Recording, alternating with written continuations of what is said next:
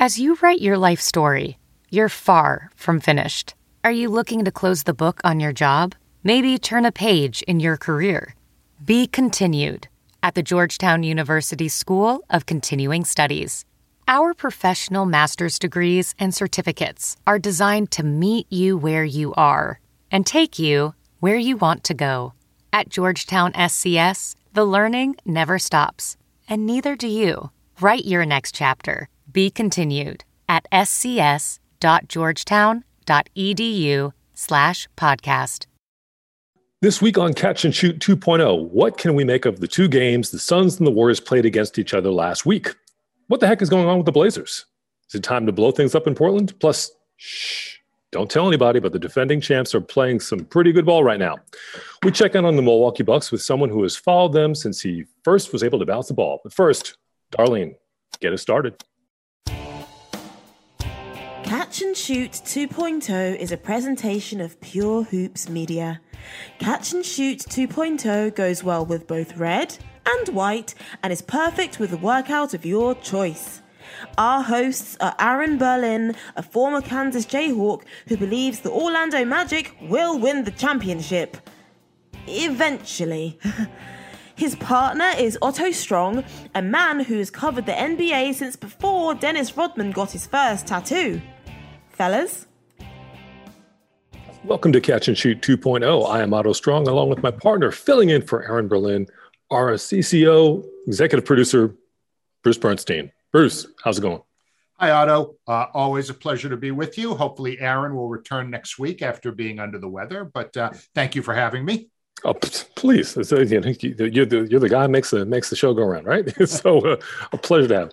Hey, so, we're at that interesting time of year where in the NBA calendar where, we're looking with some anticipation into Christmas Day games. We're past the quarter pole and, we're coming off of a recent stretch where we had two really good games, high profile matchups, Suns and Warriors. They both, split their games. Both won on their home floor. What do we learn anything from those two games? The teams are now 20-4. I think what we've learned is that at age 33, Stephen Curry is really playing some of the best all-around basketball of his career. He's averaging just under 28, 5.6 boards, 6.5 assists. His excellence has become routine, and that's why guys like him go to the Hall of Fame. But, a couple other guys I think have really stepped up a lot for them. I mean, Andrew Wiggins is finally kind of hitting his stride, averaging almost 19 a game. And Jordan Poole from the University of Michigan, averaging almost 18. So they're going to have an interesting situation with Poole when Klay Thompson comes back, because Jordan Poole will probably become the sixth man and, bravo. And, but the Warriors team is leading the NBA in a bunch of team stats. Here's a few. I'm not going to go heavy on this, but point differential, they're outscoring their opponents by 13 points a game, every game. Okay. Yeah. Rebound differential, they're leading the league, plus 5.5. Assists differential, so they're moving the ball much better than their opponents are. 7.3 more assists per game than their opponents. And their opponent's field goal percentage, which I've been told by a number of coaches is the most important defensive stat. Opponent's field goal percentage just over 42%. So Otto, this team can score points, but with Draymond Green kind of running the defense, they are the top defensive team in the NBA, which is pretty remarkable. It's fun to see a team that's, not just relying. I mean, obviously they can light it up and fill the cup up, as it were, but it's also nice to see them be able to kind of, go that other way and lock down folks if they have to. And I mean, a team like that, I just don't know, if we're projecting it all the way out, who's going to beat them 4 out of 7. I mean, that's basically what I said when the season started. With the anticipation of Klay coming back, I will be first to say, I'll say this, that I did not think that they would be doing this well without Klay. But hey, that's why they play the games, right? Well, I think one team that could beat them in a 4 out of 7 series is the team that you mentioned along with them at the top of the show, the Phoenix Suns. They are going to be playing each other again on Christmas. So we'll see, that'll be kind of like the rubber game, I guess, in the trilogy this year. But here's a couple numbers on the Suns that I think are really interesting. They have 9 players averaging 9 points per game or more. 9 players averaging more than 9 points a game. And I think 6 of them are averaging double figures. Okay. So that's a team that is balanced. It's deep. They can play aggressive because if they get in foul trouble, they got guys coming off the bench that are legitimate, scoring threats and good two-way players. But JaVale McGee is a name you don't really hear too much. Now, JaVale McGee and DeAndre Ayton, who you do hear a lot about, their combined numbers per game, okay, because they're basically splitting the minutes. If you look at the stat sheets, between the two of them, they got the 48 minutes covered at center, okay? Right. Between the two of them, they are averaging 26 points and 18 rebounds a game, okay? And both of them are significant presence in the lane on defense. So again, they've got a good backline defense. They've got good perimeter guys. They've got probably the best floor general in the NBA right now with Chris Paul, who, as Greg Anthony told me many, many years ago, he's there. Chris Paul, he gets what gotta get got. And that's how Chris Paul is. Whatever the team needs, he gets it for them. So I would say I would give Phoenix actually a slight edge on Golden State looking down the road. But again, Clay hasn't played yet and they're 20-4. So your point is extremely well taken about when he comes back. Are we back to the 2017 Warriors all over again? Right, and I will concede that yes, so there is a team out there. I mean, obviously we're the Phoenix Suns, but until it happens, till the team can in that kind of matchup. But hey, you're right. I mean those two seems like they're destined for a deep series. Hopefully it'll be a Western Conference series, and we'll go from there. I want to. I did have one more thing I wanted to add. Oh, sure. You mentioned Draymond Green. Okay, yeah. I want Aerosmith to do a remake of "Dream On," and I want it to be "Dream On, Dream On." Okay, sorry. Only that was so if we're gonna go down that road. And now I find it especially touching that you were gonna tap a Boston band to create a cheer song essentially for the Golden State Warriors, a team that a few years ago could have been a finals matchup. But last year I wanted the Beach Boys to do a version of Barbara Ann for Ja Morant. Ja Morant.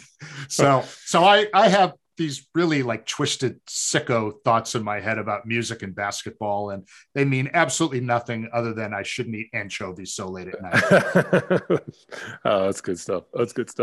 So as we look around the league and kind of canvas, because we're gonna be talking with Rob Peterson about the Milwaukee Bucks, so we're gonna get to them in a moment. But so you're an Eastern Conference guy, you're a Celtics guy, but you're always looking at the standings, and the Knicks are a team that you've got this more hate relationship with.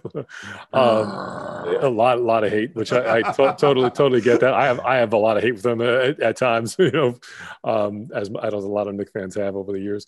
But they've lost 3 in a row, 4 of their last 5, and there's starting to be some questions with regard to the team's identity. Team has removed Kemba Walker from the rotation, and the defense, which has really been a strength, has not exactly been kind of as that presence that us Knicks fans were liking to see in years last year. So what do you make of what's going on with them? Well, as we know, they took Kemba Walker out of the rotation recently. Okay. So if you want to talk about, why their defense has taken a step backwards this year, the 2 guys that were on the Celtics last year that are on the Knicks this year, Kemba Walker and Evan Fournier, neither one of them is really very good on defense. So I think when you have 40% of your lineup, again, before Kemba was removed from the rotation, you're bound to be worse defensively. Julius Randle has been fairly consistent this year. He's averaging 20 and 10 and 5.3 assists. But I was looking through their game results this year, and he seems to score better in the games they lose than in the games they win. So again, that might mean absolutely nothing because it's fairly close. I mean, he averages about 21 in their losses and he averages about 19 in their wins. So it's not a huge difference, but I'm just, I don't know. It seems to me that he should be scoring better in their wins than in their losses. So I don't know what that means. But one of the things that their point differential, they're 20th in the league right now. So, and they're not a great rebounding team either. I mean, they get rebounded, most nights. So, I think they play hard. RJ Barrett was out. He's back. It's too soon to throw dirt on the Knicks for this season. They still have time to get it together. But, I'm sure Knicks fans were hoping for much more than an 11-12 record after 23 games. Well, rebounding the ball has always been I'm one of those Oakley guys going all the way back in Mason. Those were always the blue collar mentality, getting in there, working for your opportunities. And so if you're not doing that, I mean, you're basically, you're just shooting yourself in the foot. I mean, there's no other way to put it.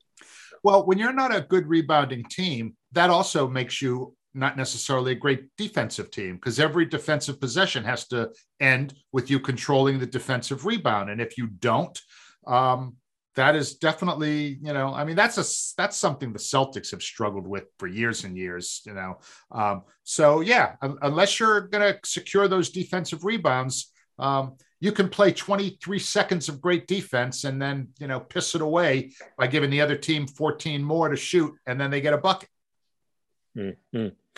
Yeah, that's a frustrating situation that we could talk a lot more about. Let's swing back over to we're gonna hop the plane and go back across country one more time. So everyone gets a lot of frequent flyer miles this week. I guess that's how we're doing it. But so Portland, the Trailblazers, it seems like it's just kind of a mess going on out there. Neil O'Shea has been let go. The team has been struggling. Chauncey Billups, new head coach, has already called out the team for their effort and attitude. I mean,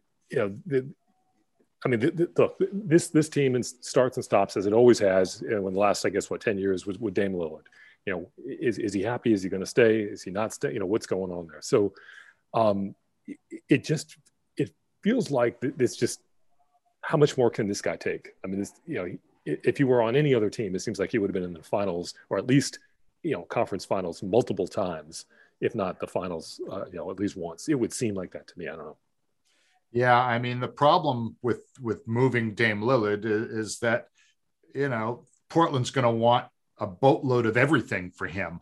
And Dame Lillard if he's traded, needs to go to a team that has a chance to win. And what happens there is, if for a team that has a chance to win, are they really going to want to trade like maybe their two best players and a number one draft pick for Dame? I mean, that almost, seems like a step backwards, as great as Dame is. But I feel kind of bad for Chauncey because, obviously you and I both knew him at ESPN. We're very fond of him as a human being. He's a great guy. I think he will be a great coach. But it's a mess there because, all right, he's a rookie coach. The guy who hired him just got fired. All right. The ownership of that team, for years, it was Paul Allen, the Microsoft gazillionaire. His sister, Jody, is the governor now. But from what I've read, she doesn't really take a very much of a hands-on approach. So it's almost like, Chauncey's at the wheel of a rudderless ship right now. And it's in some pretty choppy waters. And, they don't really look like a playoff team right now. And in Portland, they're always expecting to be a playoff team. No, they are. But I'm just thinking about more than anything else, more than Chauncey, because like you said, I think Chauncey will, have his opportunities. Other seasons will, to show what he can actually, what he can really do with an organization that's kind of all moving in the same direction, as opposed to, having these internal struggles. But Dame, I mean, I feel for the guy because, I mean, he's one of those elite talents who, I feel like NBA fans are being robbed by not having a chance to see what he can do on the game's biggest stage. And I get, certainly get the business of the game. And I mean, I was looking for a handout, but at the same time, it's a tough one to solve. And I just don't know how that one's going to get solved in a way that's going to leave both sides feeling somewhat decent about it. All right, so Portland's kind of down, but Milwaukee lately has been way, way up. And here to discuss the defending champions, our pal Rob Peterson, the NBA editor for The Athletic. The Milwaukee Bucks got off to a slow start this season, but they've been playing much better of late. The defending champs have won 10 of their last 11, and as we tape this show on Tuesday evening, they were third place in the Eastern Conference standings. To talk more about the Bucks and some of the other news going around the league, we bring in my neighbor, my friend, my former colleague at ESPN and Otto's former colleague at ESPN, the one and only Rob Peterson, senior editor with The Athletic. Hey, Rob, welcome to the show. Thanks for having me on. I'm excited to be here. It's good to see you guys, and I love the stuff that you guys do. So thanks for having me on. Really Not appreciate at all. it. Let's start, when last we spoke, you were in the process of jinxing Giannis Antetokounmpo in the finals. That is correct.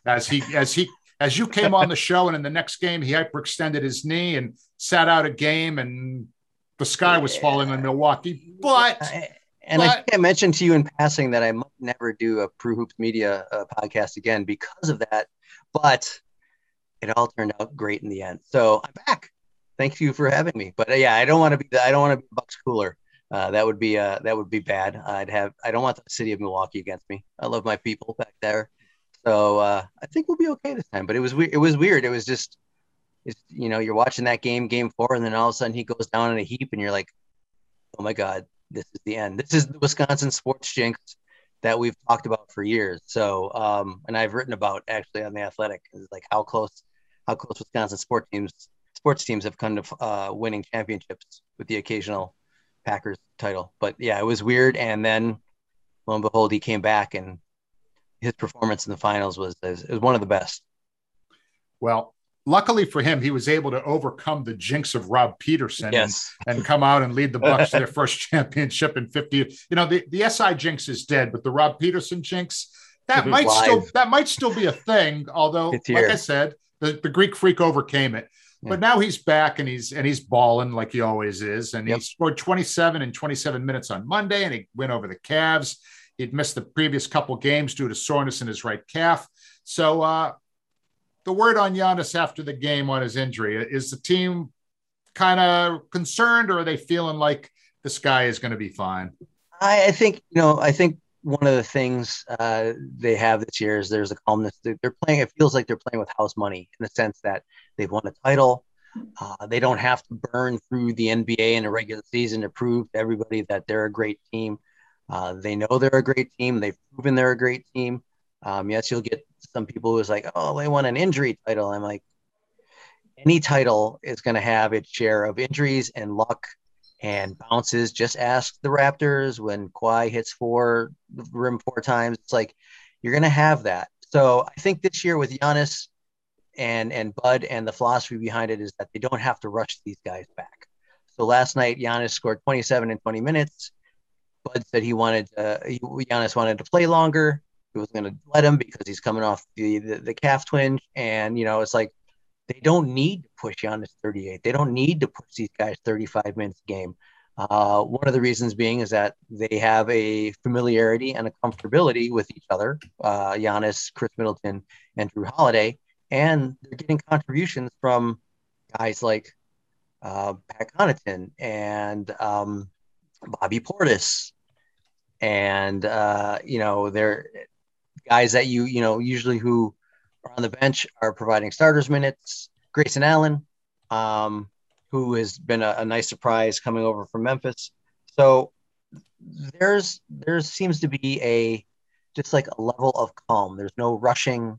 There's no stress. I mean, there's stress obviously, but it doesn't seem in the past they haven't won a title before. Can they win a title? Then before that, it was, will Giannis stay? Will he sign the extension? We got to keep him. We got to win so we can keep him. And there's none of that this year. There's concern about injuries. You don't want to get anybody hurt. But if you follow Bucks Twitter, you read Eric Name on The Athletic, you just know that these guys are working towards something greater than blasting the Cavs by 50. They won by 8 last night, I believe, but blasting a team by 50 during the regular season, that serves them no purpose right now. Hey, Rob, so you mentioned Chris coming back. You mentioned Drew Holiday coming back. So just, I don't think we said this specifically, but just to put it out there. So Giannis, Chris, and Drew are undefeated when they're in the lineup together. And they definitely have this air about them where, like so many elite teams, it's just about being right for April. And in addition to, Pat Connaughton and other contributors, are there other factors that play kind of behind the scenes that we may not be aware of? I think one of the things that you're looking at with the Bucks now is that they've made some good moves in the offseason to augment the losses. I mean, PJ Tucker was integral part of the championship last season, and they had his bird rights and they could have signed him to a long-term contract, but he's 36. And so what do? They build around the edges in a different way. They just picked up Wes Matthews, somebody who they're familiar with in their system. He was with them in George Hill. They signed Boogie Cousins, who, think of it this way, if Boogie could just give him 20 minutes a night, he's an all-star caliber center. Yes, he's had a lot of injuries, but he fits great. He can pass the ball. That's what this offense is. Yes, you can get Giannis going downhill. Yes, you can get Chris isolating on a smaller guard. And yes, you can get Drew breaking somebody off the dribble. But when you have everybody else, you're finding spots. They're finding spots in the dunker spot. They're finding guys in the corner. They're finding guys open in the corner. And that just gives them another dimension. And so I think one of the things you have now with the Bucks is they're not just Giannis. When he tried to break through that wall in 2019 with Toronto, when they had the struggles in the bubble in 2020, they've figured out ways to beat you where it's just not one guy or one method. So, and I think that's credited, but they said he couldn't make adjustments, and he's made a ton of adjustments. It's not, you can't build a wall against him anymore. And if you do, Giannis recognizes it. And he's like, I know this guy's over here. I know this guy's in the corner. I know this guy will be cutting. I know this guy will be behind me. So it's that level of familiarity and comfortability that they have with each other, with the offense, with their coach. They can make adjustments on the fly. So they look like they've been there before.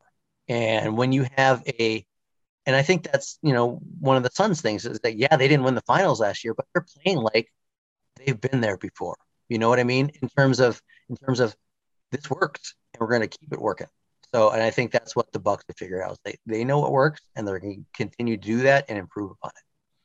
So normally the defending champs would be getting all kinds of attention put on them, in the first season after they won it as they work to defend. But most of the talk this year has kind of been on the Warriors and the Suns, both 20-4 at the time we taped this thing, not to mention the really nice start by the Chicago Bulls, the Lakers kind of stumbling out of the gate a little bit, Kyrie and his vaccination kerfuffle, all that stuff. So meanwhile, Milwaukee's quietly getting their act together. They've overcame having Chris Middleton out. That was a huge loss for them. And when he returned, the team was almost transformed immediately. So they're going about their business. They're winning games, but they're basically operating kind of under the radar. Is this the type of team that prefers to be operating under the radar, not necessarily looking for all the attention or scrutiny? It seems like it. It seems like they have a little bit of a Midwest vibe. Now, for anybody who hasn't lived there, I live there. I grew up in Milwaukee, and then I moved out to the East Coast in 1999. So I've had the hustle and bustle of New York, and I've had the laid back upbringing that in Milwaukee. And I think one of the things they like in Milwaukee is that it's like, we're just getting our job done. And I'm not saying that you don't, in other cities, you don't like to get the job done. But it's like, just let me do what I need to do and let me do it. They just want to play ball. I don't think they're worried about the drama, the mess. There are going to be some teams that, the Warriors, they've been down the past couple of years. Now Steph is going supernova again. And Kyrie, and Clay is going to come back. And then You have the Suns who were close last year and now they're back. So doing the work and getting the job done when you've already won a championship is not necessarily an exciting thing. There's nothing the Bucks are doing right now that are going to grab headlines. Right. They're third in the East. They've won 9 of their last 10, but they're just working. So when you have the storylines from the other teams, that's new and shiny and exciting and different. The Bucks being good and winning is not that much different than what they've been doing in the past. Exactly, Rob. So here's the question. The spotlight is shining elsewhere, and it's like, as you say, allowing the Bucks to do what they do. The one thing, I guess, if we're those media types, those pesky media types, looking for that thing, you could say Giannis created a bit of a stir a couple of weeks ago when, in an interview with GQ, he mentioned that the future challenges to his NBA career might not be in Milwaukee. So my question is, does that make Milwaukee Deer District or Fear District? I still think it's Deer District. I still think it's Deer District. Deer District.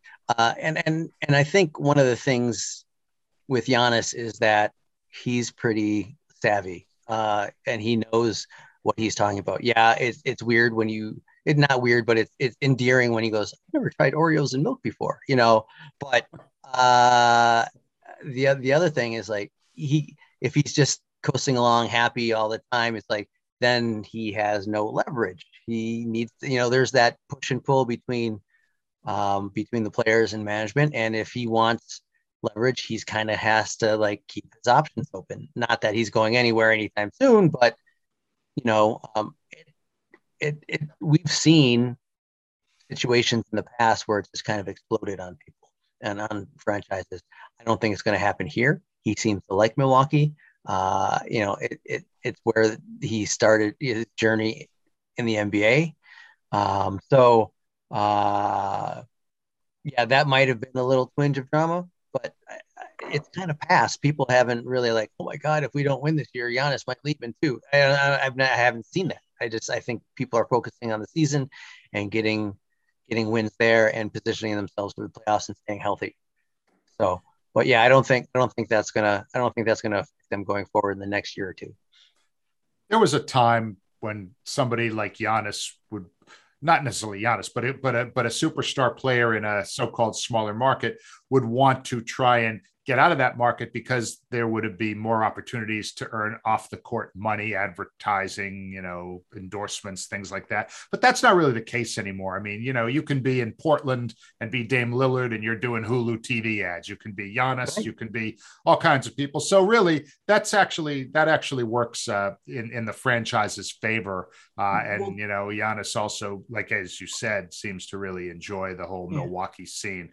So you early in this discussion, you mentioned Eric Name, your colleague who you work with closely at The Athletic. You are one of his editors, or you might be his editor, his personal editor. You're like his. Yes, we work together. You're like Tim McCarver to Steve Walton, not Steve Walton, Steve Carlton.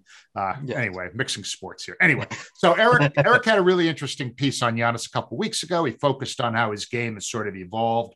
Coaching staff has asked him to sort of slow down and take a picture of the plays in front of him. And he seems to have further learned how he can affect the game without scoring. Do you see, concrete signs of that evolution? And what does that look like? Yeah, and it looks like role players having big years. That's what it looks like. I think in the sense of, Grayson Allen finding himself open on threes. I was listening something the other day, and it's like Grayson Allen's catch and shoot threes went from 60 to 72% or something like that because of the Giannis factor. Pat Connaughton is open. Bobby Portis is open, whether it be on the 3-point line or in the dunker spot underneath the hoop on either block. He and Chris work pick and roll pretty well. Chris finds him on entry passes. So, Giannis was full speed. He was just, and then he was the battering ram. And then the Raptors set up the wall in the Eastern Conference Finals in 2019, and it became frustrating. And then 2020 fell apart in the bubble. And last year, when they needed him to be Superman and score 50 in a game, he could. But there are also times where, he was playing, he had that block on Ayton, where he forces Booker to throw the lob and then pirouettes and just rises 11 feet in the air and blocks Ayton. So he takes the guard, takes the center, not a problem.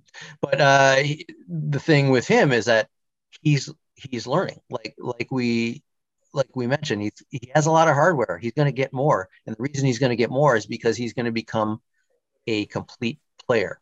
If he isn't already, he's going to become a more complete player in the sense of, being able to dish, being able to board. He can already lead a one-man fast break. It's just to see his evolution from the kid he was when he was drafted to where he is now. I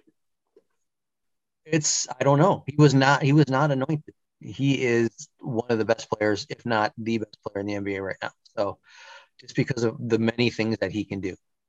You mentioned that block on Ayton in the finals, and it just feels like, I mean, I don't know what the NBA finals montage leading into the, you never underestimate the heart of a champion. Heart of a champion. Right. So it just feels like that block is going to find its way into the montage of great moments in NBA finals histories over the years, because it was just how iconic it was. So, speaking and run to the title, if we kind of rewind just a little bit more, a few clicks back in the season, there were those pundits who, and even Bucks fans, who were ready to, fire Mike Budenholzer. After every loss, it was like, let's get Mike out of here. Do you feel now with the title and it's, the validation, if you will, that there's that he's approaching this a little differently, that he's looser and has just, you mentioned playing, the team playing with house money to a degree. Do you feel like coach is also in that same lane? Yeah, he got the extension this offseason, so that's good. But I think he's learning too. The knock on him was that he was unable to adjust, and he was not able to, have Giannis break through that wall.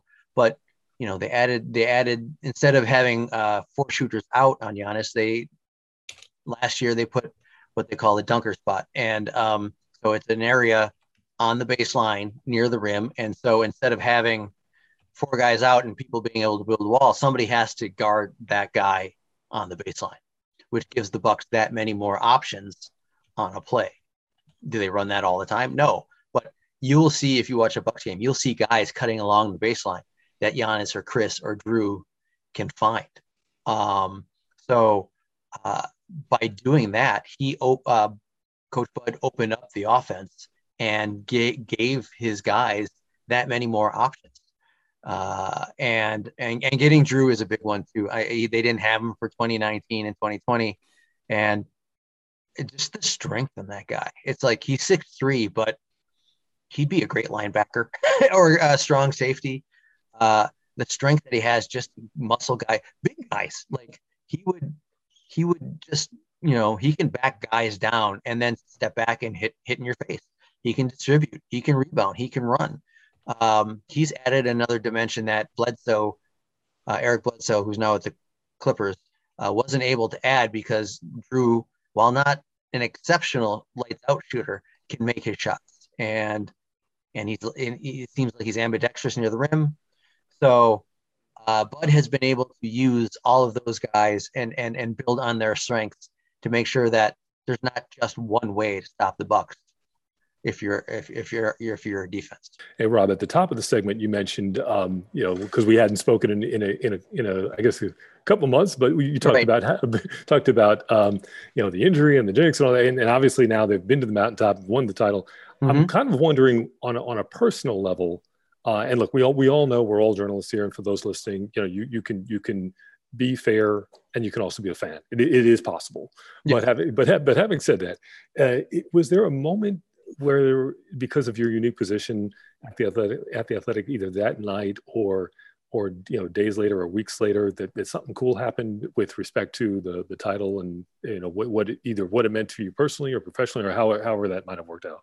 Well, before I came to ESPN, I worked for NBA Entertainment. So real quick, I worked for the Bucks from 90 to 94 in the video department, and I would chart shots. And I charted shots for some of the worst Bucks teams in their history. So that wasn't good. There's a gentleman who his name is Anthony Poulard, Pullard, and I did shot charts for him. Look him up on Basketball Reference. He had like an 8-game NBA career. Nothing against him, but that was the kind of guys they were bringing in back in the day, back in the early 90s. Then I worked for NBA Entertainment. And so I was in my hometown for a team I worked for and an event for a league where I used to work, and I saw a lot of my old friends. So I think the biggest thing from that was just people going, "Hey, congratulations." Because they knew I was, from Milwaukee. They knew my dad had worked for the Bucks for a while. And they just come up to me and go, "Hey, congratulations. You finally got one. Hey, way to go. This is kind of cool, isn't it?" I'm like, "Yeah, I'm having a hard time believing this is happening." So seeing all those people, working with Eric Name and Sam Amick on the final stories and putting that book together, it was just, it didn't hit me that night because I had work to do. But like when I started watching highlights a couple weeks later, it was like, oh my God, this hasn't happened in 50 years. And I was there for it. And I'm very fortunate and lucky. And anybody else who was there for it, and anybody else who was in the Deer District that night, and anybody else who grew up a Bucks fan in Wisconsin or environs around Wisconsin, that was just one of those things where I don't think they ever saw it happening. And you know what? It could happen again this year. That's the crazy thing, is that it could happen again this year. They're well positioned to make another finals run. And yes, the Bulls are better. And yes, Brooklyn is where they are, and you'd have to go through Golden State and Phoenix, but you can put them up there with the best teams in the league, and they have a chance. I know exactly how you feel. For those of you who are on this call, you can see that I just changed my background picture to one of probably the third greatest moment of my life after marriage and the birth of 2 sons was being there when the Celtics beat the Lakers in 2008 and almost catching the ball when Glenn Big Baby Davis threw it straight up in the air at the buzzer, took one huge bounce, was coming down right to me.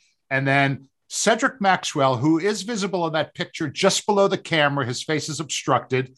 Max at 6'8", stuck his big mid out and grabbed the ball and took my first potential NBA rebound away from me. Which I actually was on Twitter a few weeks ago, and my friend Mike Eisenberg just wrote a book with him. So we were kind of texting. So I hit Max and I said, "You see this picture? You're in this picture." And he actually answered me. He's there. "Where am I?" And I told him, and he's there. "Oh yeah, I remember that." So I can totally relate. We're still little kids at heart, right? Yep. And Otto, if the Knicks ever win the championship, no matter how old you be, you're going to feel that way too. maybe my grandkid. I feel for Knicks fans. I really do. Madison Square Garden is one of the greatest sports venues in the world. Watching a game there when the Knicks are good, it's so exciting. And the fans are totally into it. It would be a thrill. If you're a true basketball fan, it would be a thrill to see the Knicks do something like that, because the atmosphere is just amazing. And I know, Bruce, you're shaking your head because you're a Celtics guy. You got 17. But it's one of those places where it's different. It's different when they're good. I respect Knicks fans. I do. They're amongst the most knowledgeable of basketball fans. They truly are.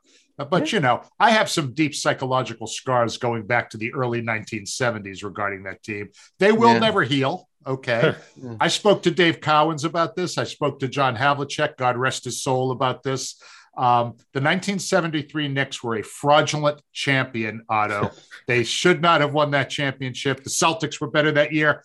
But anyway, I digress. Weren't they 67 and 15? 68 and 14. That's 68 right. And 14, yeah. Which at the time was the second best record ever after the 72 Lakers, who were 69 and 13, I believe. So, yes. But I'm not bitter, as Daniel Kramer, our producer, would say. You're so bitter. It's like, I'm not. Yeah, I'm bitter. I am bitter. Those sting. Those losses sting. They just do, and they last. Otto, am I just being a total jerk about this? Should I let it go? You should let it go. But hey, fan, first fan fanatic. That's where it comes from, right? So exactly. That's all good. Exactly. All right, I'll let it go. Maybe. Nah. Rob Peterson of The Athletic the foremost expert, one of the foremost experts on the Milwaukee Bucks. Thanks so much for joining Otto Strong and myself on Catch and Shoot 2.0. Rob, we love you. You're the best, man. Thanks again. It was an honor and privilege to be here. Thank you guys for having me. That was dope.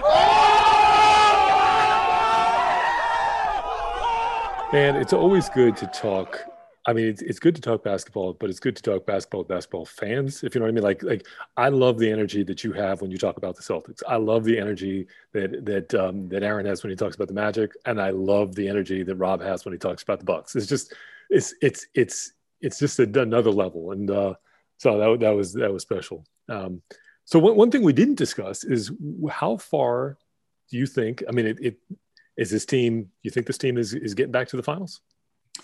It's going to be a challenge for them, but now that they've sort of done it and they've decoded how it gets done, they have their big three. They have Giannis, they have Chris Middleton, who, by the way, really showed how valuable he was when he was out with the COVID. That team is so much different with him. He's like the kind of Zen guy on that team. He's the guy that when he's out there, I think everyone else kind of feels like things are going to be all right. I totally see them in Brooklyn in the Eastern Conference Finals, and then who knows? But I see Milwaukee definitely in the Final Four. What about you? Oh, there's no question. I mean, I don't see. I mean, injuries. Knock on wood. I mean, that seems to be the thing that if there were no such a thing as injuries, I would say that pencil them into the finals and to take their chances against the Warriors. I'm still kind of feeling like the Warriors will pull it out, but I think if we were rewarded with Warriors Bucks, we would be in for a treat. I mean, that'd be really special. Warriors Bucks, Warriors Nets would also be pretty cool. Oh, no doubt. That would be, but I give Milwaukee the edge over Brooklyn probably a little bit because I mentioned only two of their big three in my first part of this comment. I didn't mention Drew Holiday, who's certainly somebody that can compete with James Harden. Giannis and KD is kind of a wash. Chris Middleton, I don't know who his counterpart would be in that mix. They don't have Kyrie. So, yeah, Milwaukee is very dangerous. They know how to do it. And quite honestly, I would be more than happy to see Milwaukee take down Brooklyn and then go on to the finals and play, Golden State or have a rematch. Last year's finals wasn't bad either. So against Phoenix. Yeah. Well, the streaking Milwaukee Bucks. Well, there's another team that is streaking that is definitely not going to the NBA Finals, but they are playing well as of late, and that would be the Houston Rockets. Question mark. They've lost 16 straight, and now they've won 6 straight. So, what's up with Houston? They always one of the cliches that is usually true in basketball is teams generally tell you who they are after about 20 or 25 games. So after 17 games, the Rockets were 1-16 with a 16-game, as you mentioned, losing streak. In the last 6 games, they're 6-0. Of course, that losing streak is very likely to come to an end really soon. But it kind of tells me like we really don't know who Houston is right now. They're not 1-16 team. They're probably not a 500 team. They got a long way to go from that. And I think in our little discussion before we started, you pointed out that, they might be about to lose 6 in a row too, because they got Brooklyn and Milwaukee for their next 2 at home. Then they go on the road for 3, Memphis, Atlanta, and Cleveland. And who did you say they had after that? Was it the Knicks? They have the Knicks at home, and then they a more conventional winnable game, Detroit. But still, I mean, who the heck knows? But yeah, they've got a tough, meaty run through the middle of the month here. So I'm not sure we're going to be talking about the resurging Rockets at this time. Next time we gather. But you never know, right? Well, as our producer Daniel Kramer has pointed out, John Wall is still on that team, and again, with all the young guys playing well, do they kind of keep him sidelined and let him sit on the bench, or if they think they might actually be getting decent, do they want to put John Wall back in and let him play a little bit? I mean, I have no idea. That's a very odd situation there.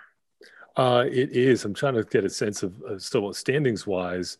I mean, Like, I guess if you're Houston, you want to get to a playing game to give you guys, that experience of doing that.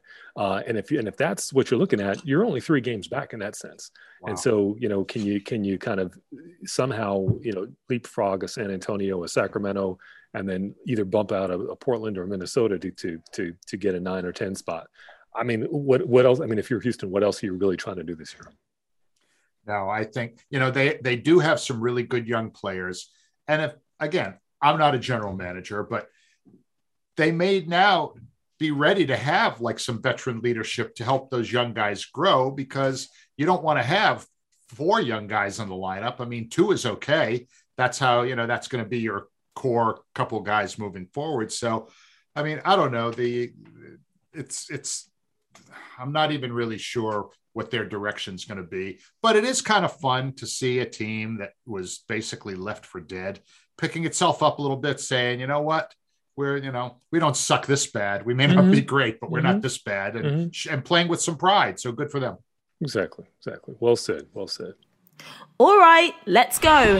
Time to stick the landing. It is time to wrap things up for this week. Aaron Berlin, we hope you're feeling better. We want you back here next week. I don't want your job. I just want to hear you sounding wonderful again and be reunited with your buddy Otto Strong.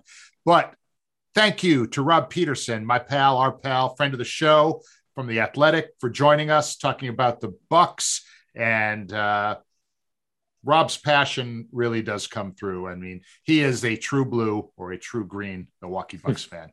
Thank you also to our wonderful producer, Daniel Kramer, and to our editor, Drew Rich.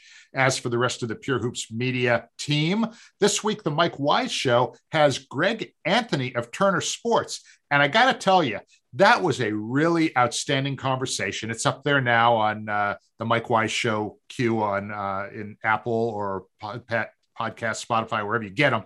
He talked not only about his son, Cole Anthony, but he talked about the Kyrie Irving situation, and his take on what's going on there was definitely compelling. It was much more of an interesting take than any that I've heard so far. So I'm putting the big tease on that. It'll also be in our Mike Wise Show Quick Hitter, which will drop Wednesday morning. So if you subscribe to our Quick Hitters, you'll get a notification when that drops. That was fascinating, Greg's take on that. So that's on the Mike Wise Show with Greg Anthony this week. Monica McNutt, King McClure with Buckets, Boards, and Blocks. We'll hear from them hopefully on Thursday. BJ Armstrong and Eric Newman with the Pure Hoops podcast on Friday. And Otto will have his boy Aaron back next week on Catch and Shoot 2.0. Otto. Yes, and before we leave you, just a final reminder, our big hope for this year is that every person on the planet gets the COVID vaccine and as well their booster, whatever it is that is up next for you, so we can finally put this pandemic to an end. But of course, we are not there yet. So protect yourself and others by wearing a mask, washing your hands, and maintaining that physical distance. Please don't forget the medical professionals and the other frontline workers who are doing their part to keep us safe. So for my partner this week, Bruce Bernstein, I'm Otto Strong. See you next week. Catch and Shoot 2.0 is a presentation of Pure Hoops Media.